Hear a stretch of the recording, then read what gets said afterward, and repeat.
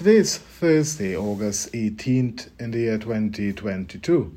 I am Father Royce Thomas, Redemptorist, stationed at the National Shrine of John Newman, chaplain at Immaculata University. Our gospel today comes from Matthew. Jesus again in reply spoke to the chief priests and the elders of the people in parables, saying, "The kingdom of heaven may be likened to a king who gave a wedding feast for his son.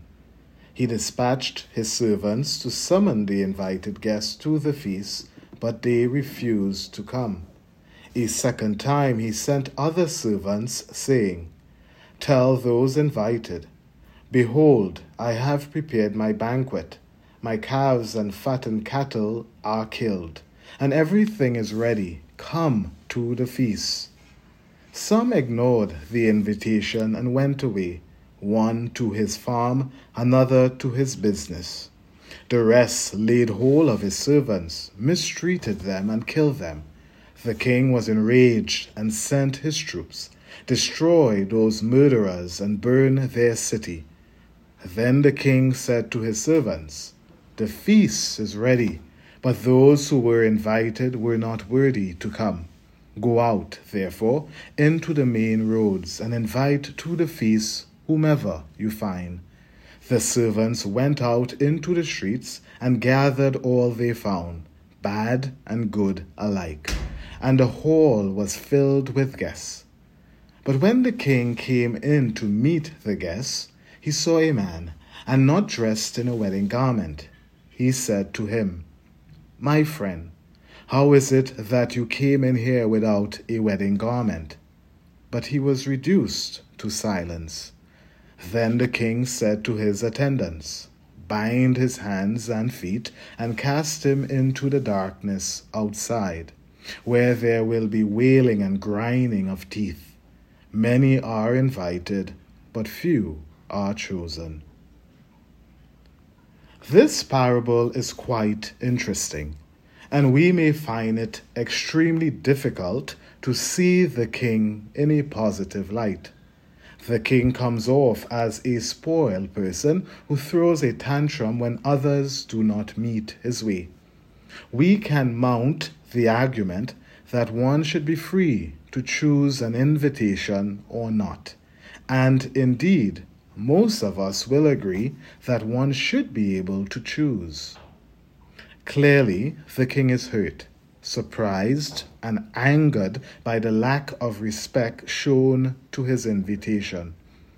While his response is harsh and excessive, it speaks to his investment and desire for a relationship with his people. However, what I believe we can take from this parable is that if by any chance we are to liken the character of the king to God, then it is obvious that we should not be careless with his invitation. We should respond to his invitation to dine and to be in fellowship with him.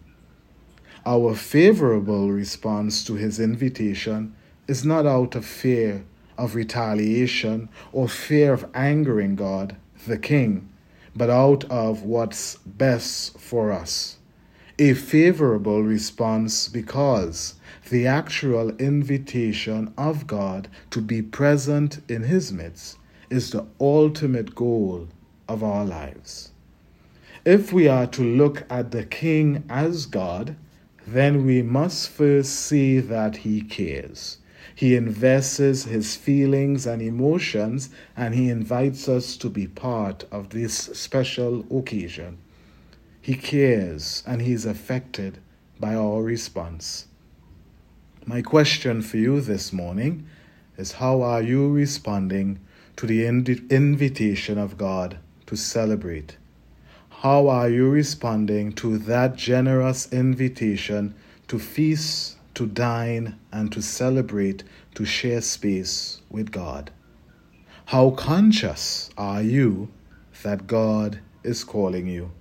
How conscious are you? How attentive are you to his invitation through his messengers, through his word? And what will be your response. Amen.